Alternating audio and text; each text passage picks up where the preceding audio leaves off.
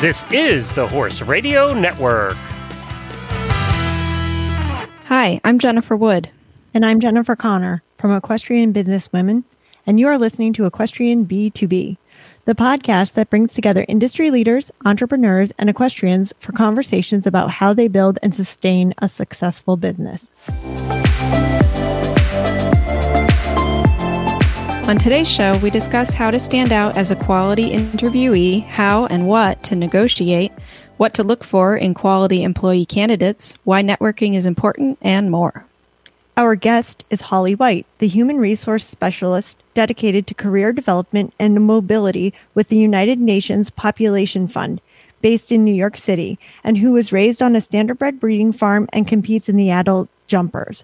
Hang around until the end of the show for some bonus content about how Holly found a way to ride horses in Africa. Equitana USA, the world's premier equine expo celebration, is coming to the Kentucky Horse Park October 1st to the 3rd, 2021. If you're looking to shop for you and your horse and learn from top professionals like Laura Graves, Danny Waldman, and Jim Masterson for 3 full days, and then enjoy a spectacular evening show, this is the place to be. All Equestrian B2B podcast listeners get $10 off tickets now through July 31st with code EQB10. Get yours today at www.equitanausa.com. See you there. Hi, Holly. It's great to have you on. Thanks, Jen. It's great to be here. So we're glad to have you here today to kind of talk about your job, what you do, some of the interview processes, because one of the most important things in business is getting good employees. Very true. Yeah. And I'd love to hear, your thoughts on the process of, what you look for as an employer in an employee during an interview or potential employee. And, also tips for those who are interviewing, like how can you best present yourself to an employer? And I think it would be great to, preface that with a little bit of your background and why you're an expert on these topics. And I read your bio and was extremely impressed and wanted to know more about how you got into the United Nations Population Fund and what your work there entails. Okay, great. Well, I'll start with a little bit about my background. So I am a human resources professional. I've been working in the field for more than 20 years, probably dating myself a little bit, but not too specific, but I have a lot of experience. I did work in the private sector. So for some big companies like M&M Mars, Kraft Foods, Philip Morris for about 10 years, which was great training for me as an HR professional to sort of understand how businesses work. In 2008, sadly, I was affected by the financial crisis. I lost my job and I was looking for more meaningful work, not necessarily targeting the United Nations, but I happened to be out to dinner with a girlfriend that I went to undergrad with. And she works for the United Nations, and there were some people there that worked for one of the UN agencies. Because keep in mind, the UN is a huge organization. There's the UN organization that hosts the General Assembly every September, but then there's a number of mandate-driven organizations that are called funds and programs, like UNICEF, which is focused on children under age 5. I'm currently working for the agency that's focused on ending maternal mortality, ending harmful practices like early marriage and female genital mutilation, and then also supporting life-saving commodities, so supply chain to the emerging markets, basically. So those are mandate-driven organizations, and that's where I'm working now. So I wasn't necessarily targeting the UN, but I wanted to do something more meaningful, because when I think about human resources, it's about people delivering great results for an organization, and the UN is supposed to be making the world a better place. So I guess the key nugget there is networking is really important when you're looking for work. And interestingly, I got to UNICEF through a horse connection. So even though... Oh, really? Wow. My mom, a friend of my mother's said, "Oh, I know this woman. She works for UNICEF and she rides horses too." And so I literally just sent her an email and said, "Hey, I ride horses and I've been consulting with the United Nations Development Program. Would you like to have lunch?" And so we had lunch for probably, randomly for about a 12-month period. And then an opportunity came up at UNICEF and she recommended me. Of course, I had to go through the interview process, but I ended up getting selected. So it's always important. And I think the other key is networking is important. And it's not only sort of in business context. Like you might be, a horse connection might give you a job opportunity. You might be at the gym and other places. And then it's important to sort of make your interest known, if you will, send it out to the universe so that people know that you're looking. Yeah. And then things actually, come back to you. And what drew you to wanting to work in HR? I sort of fell into that. So, of course, as every horse-obsessed girl, I thought I was going to go to vet school. I went to Cornell undergrad, and I would say, I wasn't the best science student. So I knew getting into vet school in the U.S. was going to be difficult. And I, at the time, was not, I think looking back, I probably wish I would have gone to vet school and pursued it elsewhere. I could have gone to Europe or the Caribbean. But at the time, it was something that I was not willing to do. And so I sort of fell into HR, to be honest. I had a temp job that my sister had gotten me, and I was working at Philip Morris as a temp in human resources, and I was studying. Actually, thought I was going to become a teacher, mainly because I would have the summers off to ride my horse. But then when I was working in, for Philip Morris and human resources, I really enjoyed what I was doing. And in fact, through networking, they referred my resume to Kraft Foods, which was one of the operating companies of Philip Morris, and I did my summer internship. I ended up switching to business school, and I ended up doing an internship with Kraft and then working for them full time for 6 years. So I think, the message there is you start out with a plan, but sometimes as experiences come along, you sort of, then you need to regroup a little bit and maybe make some different decisions. So in your job right now, you do a lot of hiring, right? Because I know recently you told me you had 15 positions that you were looking to fill. Were they positions that you were looking for a specific type of person for, or did you have to kind of put together different people and different positions? How does that work? So right now I'm responsible. I have done a lot of recruiting in my experience. And right now I'm responsible for recruiting what we call our leadership positions. So we operate in 130 country offices. And the country representative and the deputy representative and the operations manager are all positions that I'm responsible for recruiting for. So we did have a number of openings because also we have different rotational periods. So we kind of move people from country to country, and we did a rotation exercise, and there were about 15 positions that were not filled after the rotation exercise. So we had to go through the process of recruiting. And so for these positions, since they are country leadership positions, we are looking for people who are good people managers, people who, because of our sensitive mandate, because we are an organization that is focused on a woman's right to choose when and how many children she'll have. So that concept of women's empowerment, and a woman choosing what she wants to do with her body is a challenging sort of conversation to have with certain groups. And so we need managers to have these very difficult conversations with government to actually advocate for our mandate. So it's the communication and advocacy for a sensitive mandate is really important. We also need to mobilize resources. Because we are under the funds and programs of the United Nations, we actually mobilize all of the resources that we need to deliver our program. So they need to talk to donors and foundations to actually get these organizations to invest in our agency. And then delivering results. Like you need to be able to make sure you're getting things done for your beneficiaries or your clients in the private sector, their stakeholders, so this is something that we're looking for. So good people managers, communicators, being able to advocate for a sensitive mandate, mobilize resources, and deliver results. I was just thinking, the first couple that you listed there, I think are qualities that kind of are across the board when you're looking to fill a position, no matter what the job description is, right? I totally agree. And I think it's one of these things where people always tell me like, oh, I'm preparing for an interview. What should I prepare for? And I say, you know what? When you think about a manager, they want people who can work on a team, work with others. You need somebody who can communicate, right?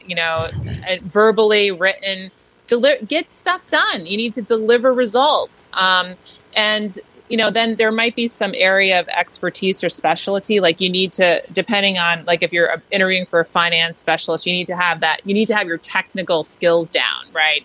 So that technical side. But on the sort of people side of things, I always say communications, working with others, delivering results is really important. Do you think women have to prepare differently than men for interviews? It's a really good question. I mean, no, they should not have to prepare differently, right? Right. But reality is, I mean, I think one of the things I've known with women is that when they're applying for jobs, like they feel like they need to be 150% qualified for a job to apply for it. Whereas a guy will look at it and say, like, they've got half of the requirements down. Oh, I can do that job. So I always tell people that, women in particular, that one, they got to apply. If they think they can do that job or they're really interested in that job, you need to apply. Like that's step one, because guess what? You're not going to get the interview unless you apply. So, that's one thing that women need to do. I think personally, I don't want to say that women have to do things differently. I'm just going to basically say that when you are going to an interview, it's always, over prepare, and which I think women do naturally. So it's interviewing is a skill. So practice, and practice with your friend and record yourself. Like you could even just read questions off and just put out your iPhone and record yourself and hear your responses. How are you presenting yourself? Are you using filler words? Are you making eye contact? These are some things just to be prepared for. And I think women also, it's helpful to know who is on the interview panel, because it's always more knowledge is power. So like if you're going to be on an interview panel and there's going to be a finance person and maybe a marketing person and maybe an HR person, you can do some research to find out like, okay, where have they worked before? Maybe even, some social media is really powerful. You can kind of see what kind of posts they might be sharing. So like what's their background and interests. So therefore you can customize your responses a little bit more towards them. Most likely the finance person is going to ask you a question about data or finance. The marketers, communication, HR is going to be the team. So like, how can you think about experiences you've had and come up with examples of where you've demonstrated these really good examples of communication, delivering results, and working with others, for example. And then come up with really great questions at the end. A lot of times, I always say use all the time you have available when you're interfacing with a hiring team. So like in marketing, we call those communication touch points, right? So, at the end, you have a chance to actually ask some meaningful questions. And the smarter the questions you ask, it shows how motivated you are for the position. So if you've done some research, maybe you're working for a company that's gone through an acquisition, or maybe they've divested, or maybe they're doing a new strategy, or something's in the news about a new CEO. Ask questions about that, because it shows that you're really motivated because you've done your homework. And then at the end, I always say send a thank you note, because it's another chance for you to reiterate your interest in the position, another chance to demonstrate that you're motivated and that you really enjoy the conversation. You've taken the time to actually send that thank you note. Yeah. And you're thoughtful about it, and you would care to be a part of that team. Exactly. So how would somebody find out who's on the panel, the interview panel? Would they call the HR department? How do they find that? So typically the person who sends you the invitation or calls you up to say we have an interview, it's normally the HR person. I would ask that person and just say, would you mind sharing who's going to be on the interview panel? And by the way, also what type of interview it's going to be, because if you're interviewing for a consulting firm, for example, it might be a case study.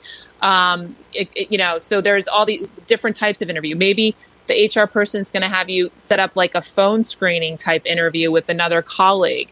And also the other thing too is make sure the hiring manager is on the interview. If there's a panel, make sure that the person you're going to be working for is on the panel. And if the person's not on the panel, it's a bit of a red flag. Maybe there's a reason for it, but before you accept the job, you want to make sure you know who you're going to be working for, because if you look at staff engagement, like there's a strong correlation between the quality of your manager and how engaged you are. And so it's really important, because I always say you could be working for like the best company in the world, but if you've got the worst manager, your life is miserable. And just the exact opposite. You could work for the worst company, but have the best manager and your life is pretty good. Right. Oh, that's a great tip. I would not have thought about that. And, I think people usually, or in my experience, interviews are one-on-one. It's not necessarily with a panel. And I think people would assume the person that they're interviewing with would be the person who, manages them. But that's not the case in a corporate structure. Not always. And actually, when I interviewed at Blue Chip, I had a panel of people that interviewed me. Like going for a farm job. Yeah. Going in for the farm job, the farm manager was there, the CFO, the office manager, the president was there. I mean, I knew the president, and that's how I got an interview. But there were like 4 or 5 people in the interview, which really took me back, because I had worked a little bit in the corporate world. But then when I was going to a farm, I was like, oh, it's a farm. It's a breeding farm. And I'm like, but I dressed and I brought a resume, and it was like the first time anybody had ever brought a resume to their interview at the farm. Funny. So yeah. So it was good. And I didn't even think about that though, that the person I was working for would actually be there. I mean, they were, but I didn't even question that, I think that's another good point. When you do an in-person interview, always bring extra copies of your resume, because you assume that people have sent the resume around or they have it, because they technically should. The panel should have done their homework about whom they're interviewing, but that doesn't always happen. So always have extra copies, a pen, a piece of paper, etc. Just, be prepared. Hi, I'm Piper Clem, publisher of the Plaid Horse magazine and host of the Plaidcast on Horse Radio Network. Do you have questions how price is determined in our industry and who is working in your best interests and the inner workings of how the equestrian community functions? What are your best choices with a limited budget? How do you expand your equestrian horizon? If any of these have been your questions over your time in this sport, check out theplaidhorse.com/college. I teach college credit classes at Clarkson University, where you can learn about the intuitive right decisions that can actually be wrong, norms and customs masking irrational decision making, and business as usual looks very different under an economic microscope. Learn more at theplaidhorse.com/college. These are online asynchronous classes designed to work around your horse show schedule and open to everyone. Last semester, we had people ranging from age 13 to 60. So come join us, learn more at theplaidhorse.com/college, and learn to calculate the true value of an investment in this industry. Learn to play the game by making the most of your resources, and learn to think more productively, more creatively, and more rationally. This is a masterclass in understanding the incentives in the horse world. And looking at it from the other direction, as an interviewer instead of an interviewee, what is something that interviewers should be asking of the people that they're the candidates that they're looking at? So this is always a challenge, because there's a lot of people that are managers who sit on interview panels who are not skilled at asking questions. Because just as it's a skill for an interviewee to be really good at it, an interviewer needs to be good at it too. So the quality of your questions are really important. And there's a number of different types of interviews, and a lot of interview types are what they call a competency-based interview. And these are basically the situations of tell me about a time when you were faced with a conflict on a team. What were some of the steps you took to address it, and what was the outcome? So you ask like these situational questions, and they're looking for specific examples from the candidate. But a lot of times an interviewer is going to be asking what we call the marathon question. They'll ask, oh, tell me about the time when you had the conflict, and who was the conflict with? What steps did you take, and what was the outcome? And instead of actually just asking that first open-ended question and allowing the candidate to respond, and then asking a follow-up probing question to dig a little bit deeper to see, okay, well, how does this person address conflict? Are they a conflict seeker, avoider? What are some of the communication skills? How did they resolve it, et cetera? So an interviewer really needs to know specifically what are the requirements for this position, basically. There's the technical requirements and then the competency requirements, which is basically about how you get the work done.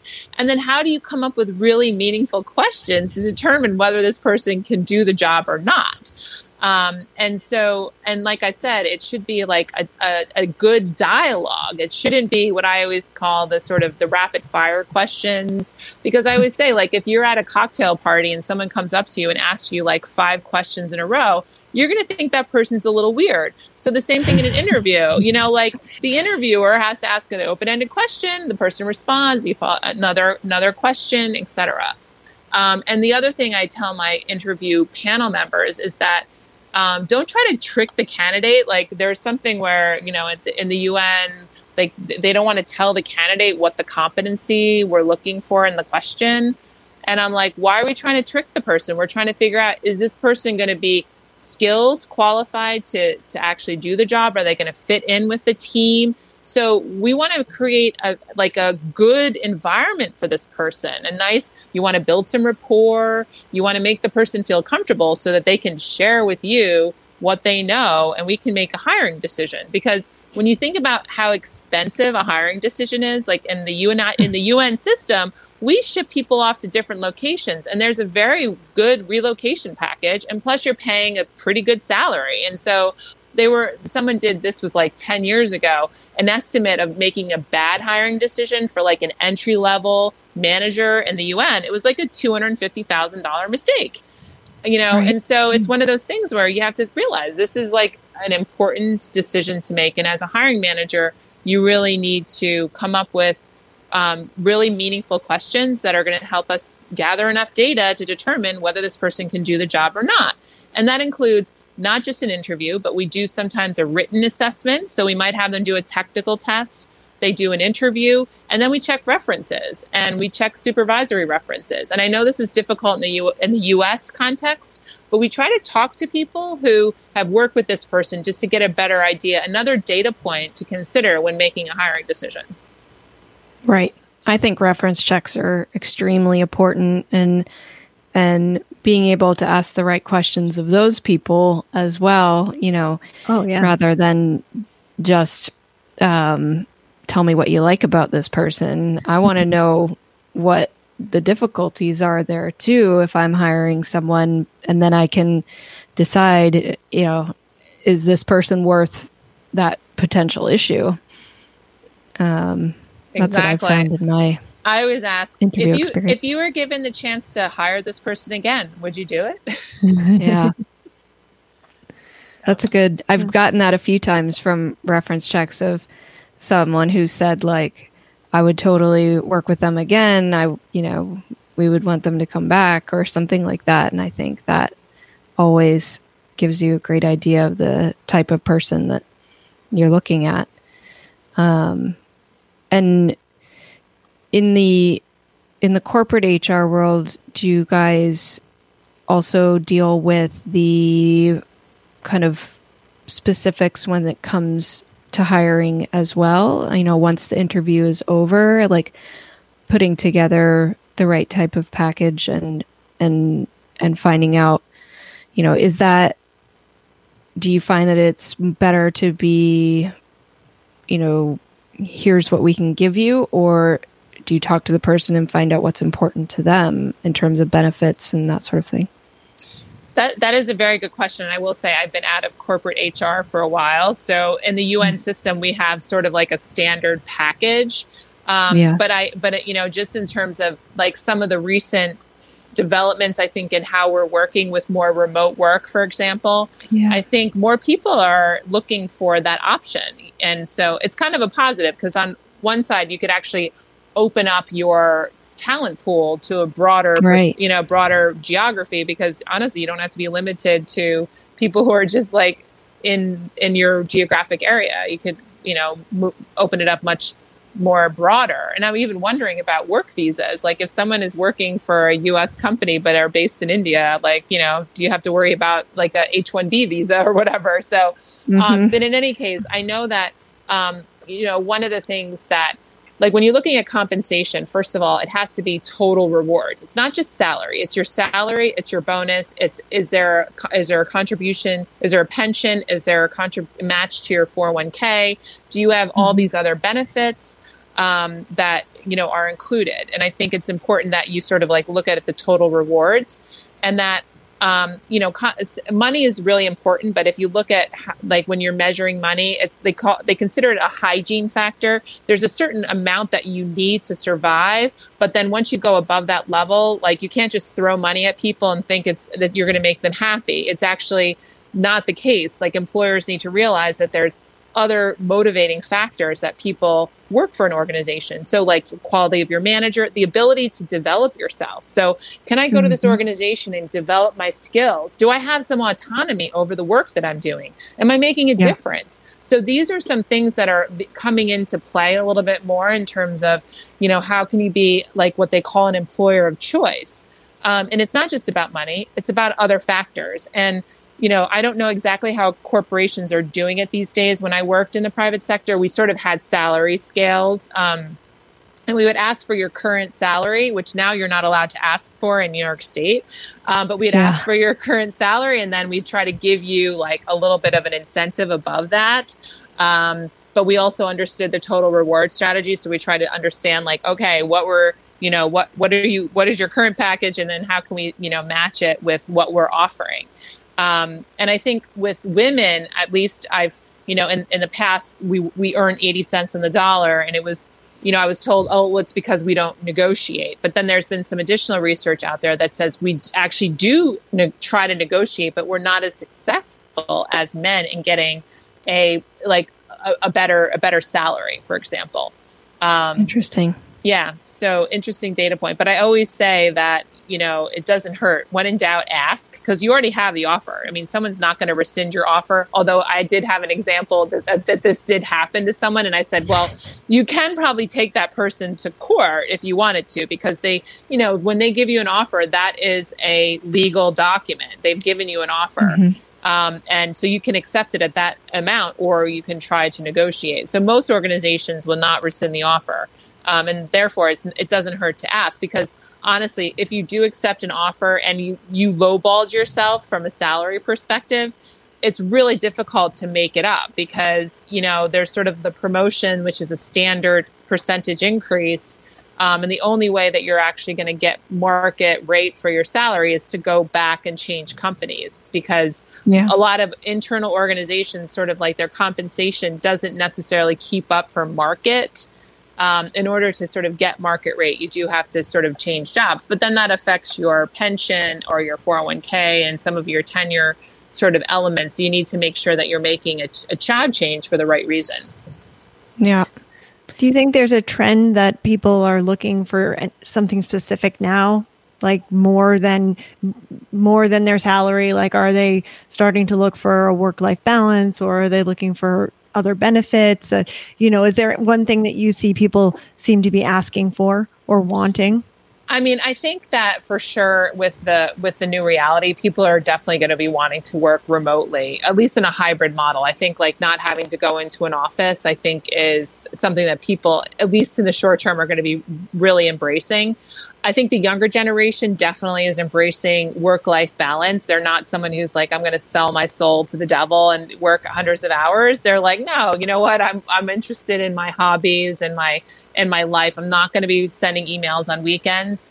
And I think also the other piece is the sort of working for companies who are have more of a purpose. There was a big push before the pandemic, which was really more focused on the sort of environment, sustainable. Like I think it was BlackRock came out with like their CEO was one of the first ones to come out and say that we're really going to be focused on more of these funds that are focused on environment, social responsibility, purpose. I forget what the sort of the moniker is. But of course, then I heard that, these companies who say they're working on these green funds are actually investing in petrol companies. Fossil fuel. Yeah. There's a little bit of like an integrity issue there, but they're talking a good game. So I think younger people are looking for purpose and work-life balance for sure.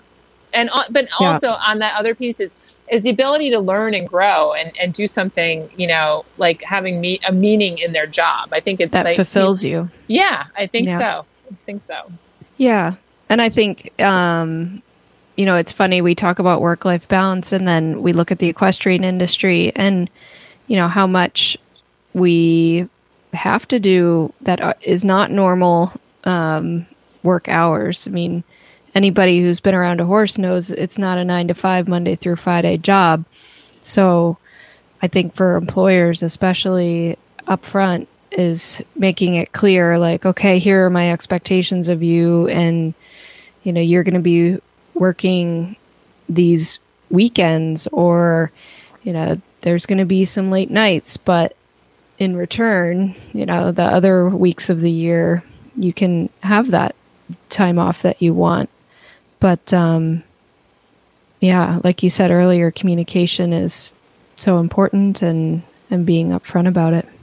And I like to think of work-life balance more like a pendulum versus a scale, because sometimes sometimes it swings more towards your work and sometimes it's more life and sometimes it's right in the middle, right? But I think that if you look at it like a scale, it's always going to be skewed one way and then that's going to get you down. Yeah. And you can't think like this is how it is all the time and it's never going to change. I think for me, I've accepted the January, February, March. I don't have days off. I work 7 days a week for 12 weeks straight. And then but I know that sets me up in order to have an easier summer. And I don't travel for 4 months for work. And I'm okay with that because there is that balance. I work really, really hard at the beginning of the year in order to have more time, especially when, I've got kids now and they're out of school in the summer. I do want to spend time with them in the summer as well.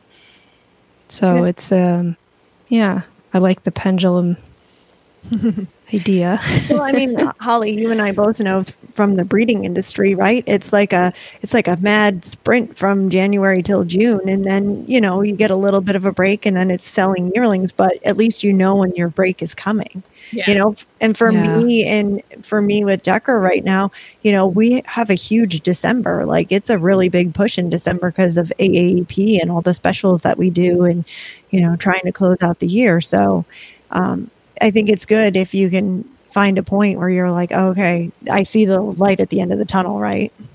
Yeah, I mean, I think I love the pendulum. Somebody else had mentioned like work-life harmony, right? Because it's like, how do you sort of sort of like harmonize it? Because it's true, it's never a scale. And I think, Jen, you had mentioned communication is important, and that means that you as an individual, when you're communicating to your manager, that you might have to be working these 7 days straight, but when you need some flexibility, you need to talk and say, listen, I need this time off or I need this. Mm-hmm. So there is that sort of two-way ability to sort of manage responsibilities so that you are still getting some things done during that really busy period. And the other thing is being able to sort of have a little bit of autonomy over your work, I think is really what people are seeking as well. It's like, if you're able to, it's like really focus on results. Like, what do you need to get done? And if it's something like right now I have a 7-month-old, I do like take a bit of like I work in the morning, I take the afternoon off, and then the baby goes to bed, and then I work at night. So it's sort of like I'm getting the work done when I can get the work done. So just focus on, I'm getting it done by the deadline, but allow me some autonomy over like when I can get stuff done. Yeah. The employers have to allow the autonomy, but the employees have to know that they have to fulfill their end of the bargain. If I'm giving an employee afternoons off, then I do expect you to get the work done however it gets done. Choose your hours, but make sure that everything's getting accomplished that we set out to do.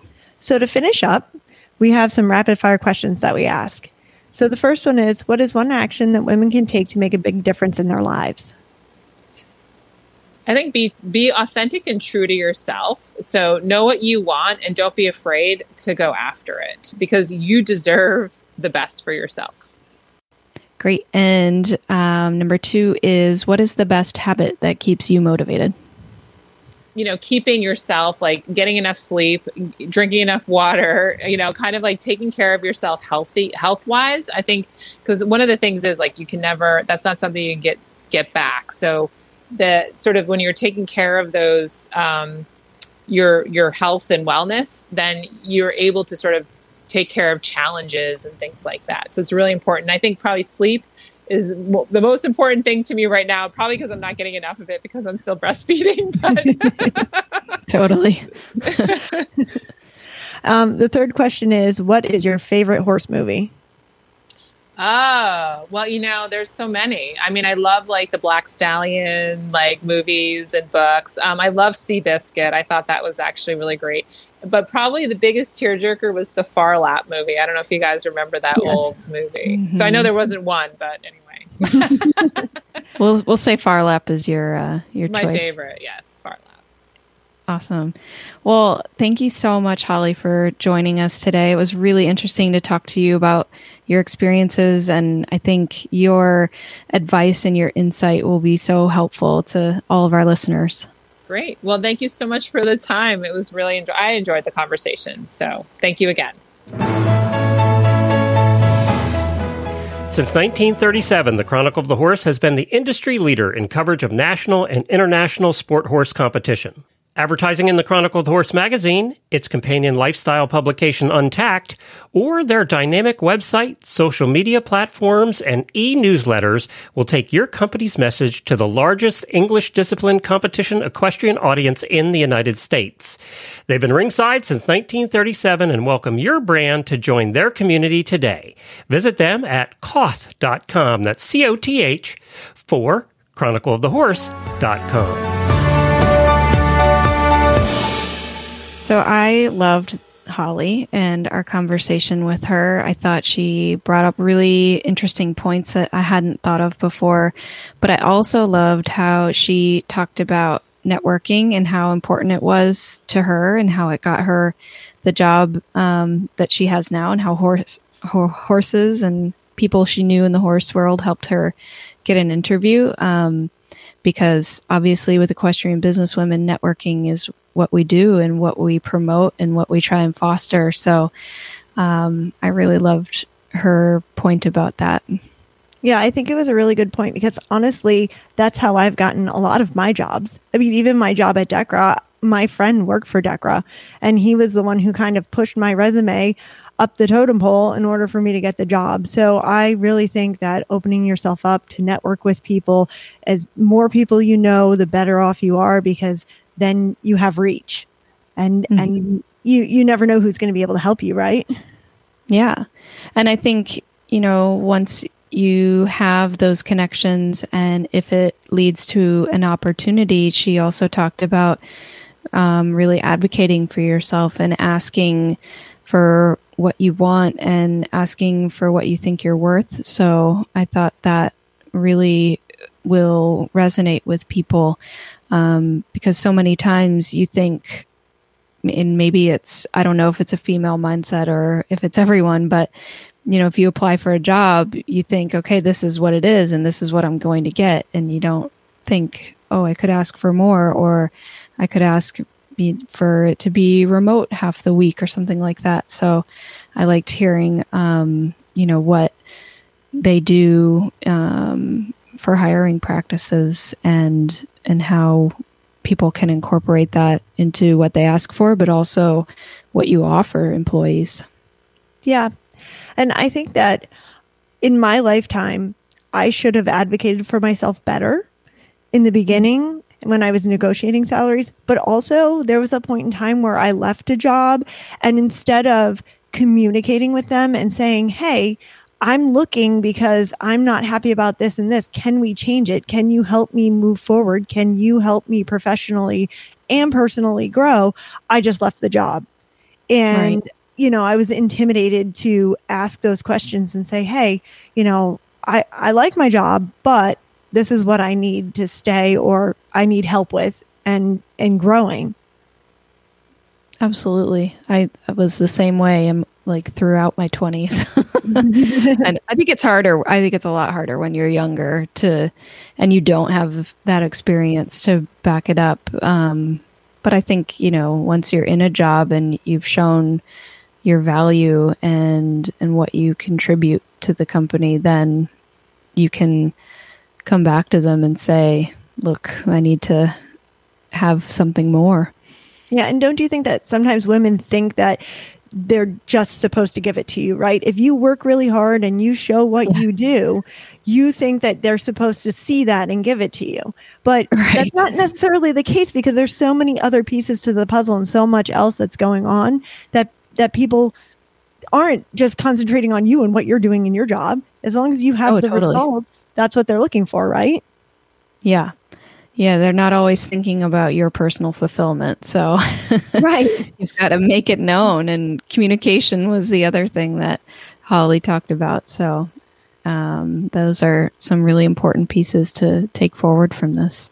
Yeah, she's really a fun person, and she has a worldly knowledge that I really enjoy talking to her about and finding out more.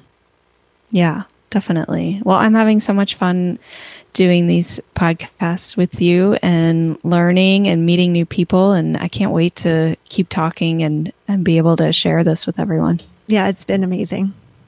So I knew from you, Jen, Connor, about some of Holly's background and some interesting stories. So I wanted to know how she rode horses when she was based in Africa. And we have some really fun content for our listeners to listen to about how she did that. I thought it was really cool that you worked in Senegal. Maybe just a little slice of life story of your time there would be really cool, because I think, not a lot of people have had experience like that and what it's like there and to work and to live. And did you ride horses while you were there?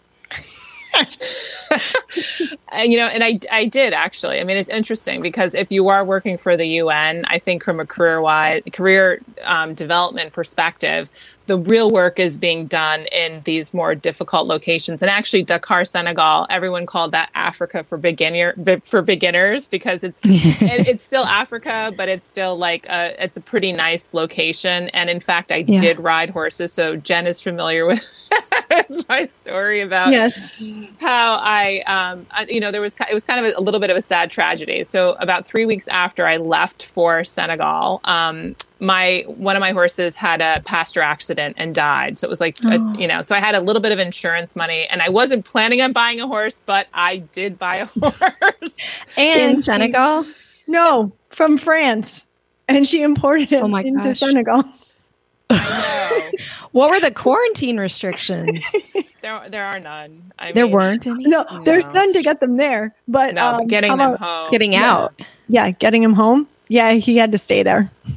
Yeah. Oh.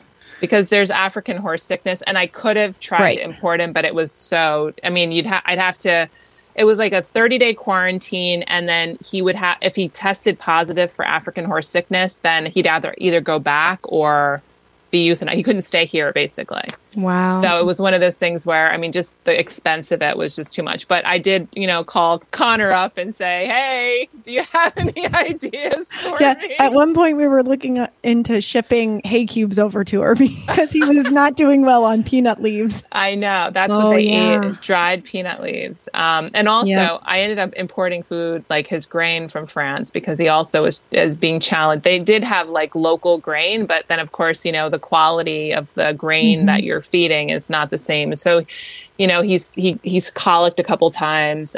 So that was a bit of a challenge. But, I will say, if I had to do it, I would not have bought a horse again. Like that was a bad idea. But I did actually ride. And I think that, having the opportunity to be able to ride and do something I love, even in that challenging context, actually kept me sane, if you will.